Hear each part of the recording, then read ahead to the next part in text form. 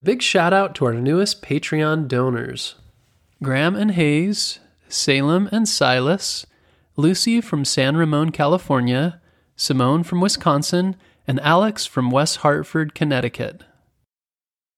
If you'd like to donate to Bedtime History, go to our website, bedtimehistorystories.com, to donate via Patreon. Donors also get access to our entire 140-episode catalog of shout-out-free, pitch-free episodes. No extra stuff, just the stories you enjoy. Now onto our episode.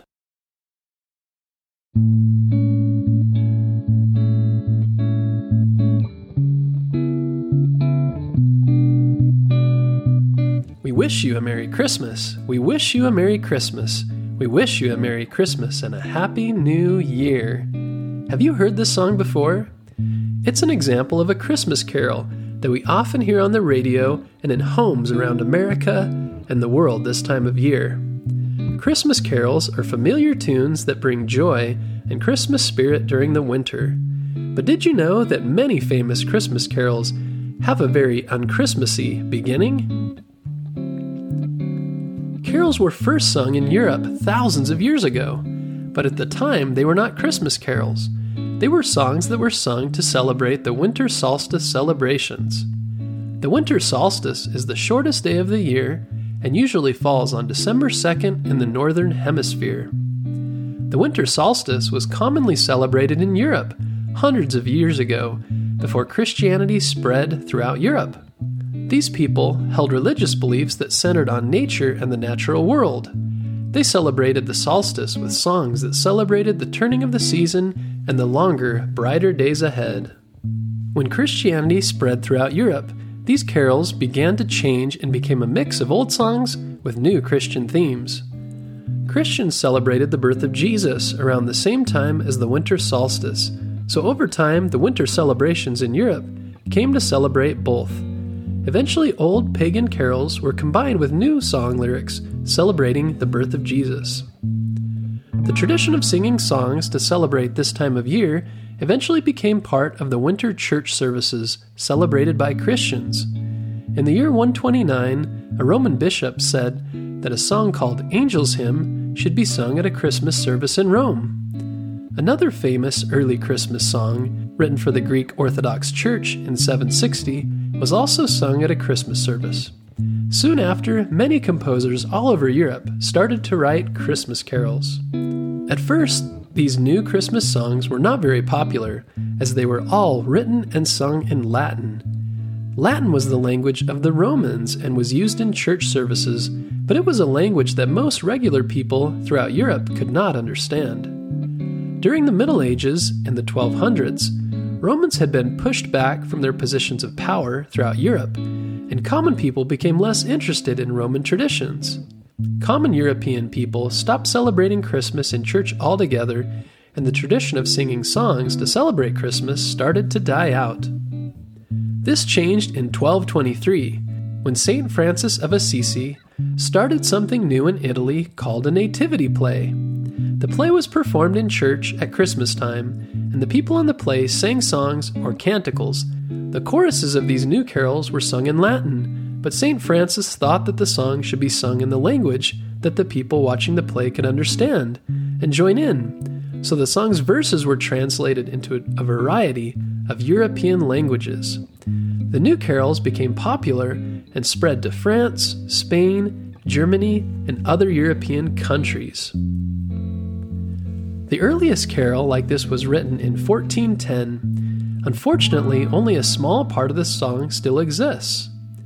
Traveling singers during the Middle Ages, or minstrels, sang these carols as they traveled from town to town for money. This helped the songs to become common and popular all throughout Europe. Churches eventually started to hire official carol singers called waits. Waits were bands of singers led by important local political leaders. They would go throughout the town singing the songs around Christmas time and collecting money for the church. The groups were called waits because they only sang on Christmas Eve, which was sometimes known as watch night or wait night back then. In England, the popularity of Christianity grew from the Middle Ages in the 1200s to the Victorian period in the 1800s. For over 600 years, English people participated in church services and set up orchestras and choirs. People enjoyed the music of church services and particularly liked singing Christmas songs, so carols grew in popularity throughout this time. New carol services were created in church and became popular at Christmas.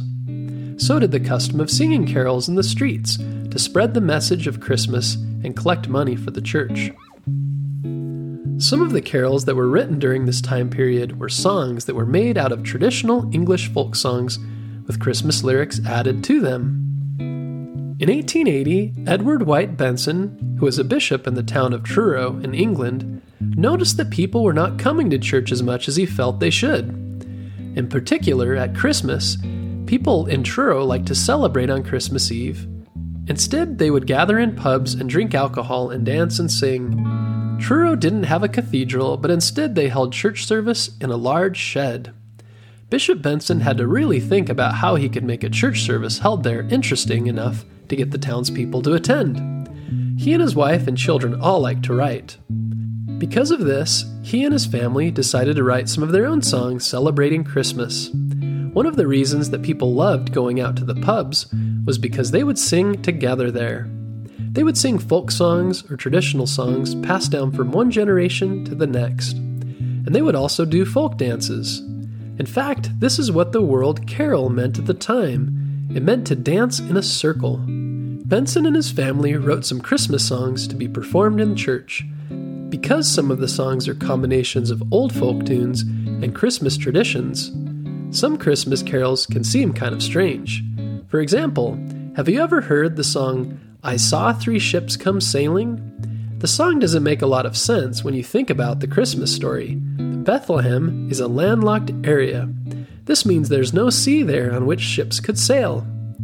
Some versions of the song involve Jesus on Christmas Day in the morning, but other versions involve 3 pretty girls on New Year's Day.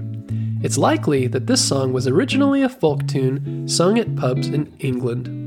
The new version of Christmas church services became very popular.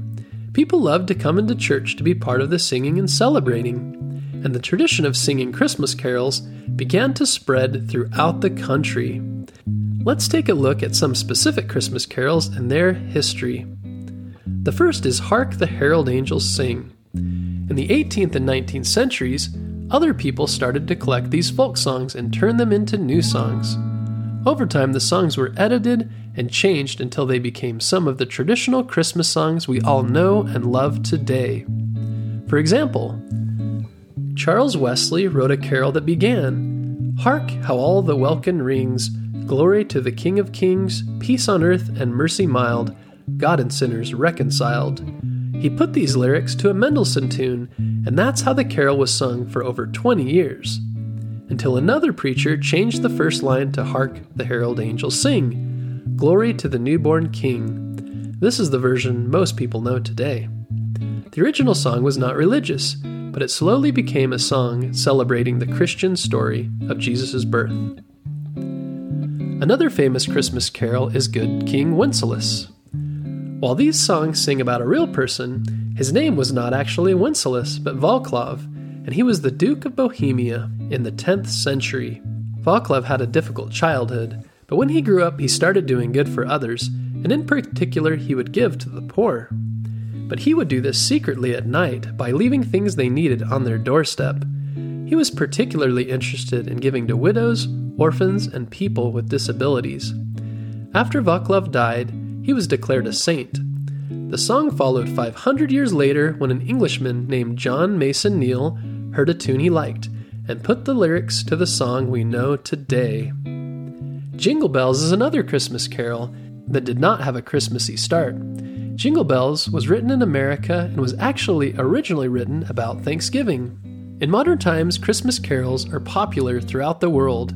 There are various forms of Christmas songs, including rock tunes and dance songs, and almost every famous musician puts out an album of Christmas songs, putting their own flair on traditional tunes that everyone knows.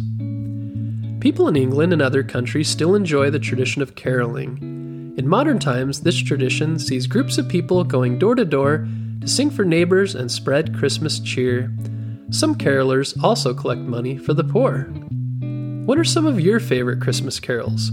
Have you ever thought about where these songs come from? With an adult's help, you can research online about the origins of your favorite songs. Perhaps the song you look at had a different beginning than you realize. We hope you enjoy getting into the holiday spirit this December with good music. And whether you celebrate Christmas, or Hanukkah, or Kwanzaa, or a different holiday, depending on where you live and your background. Thanks for tuning in to this episode about Christmas carols, and be sure to tune in next week.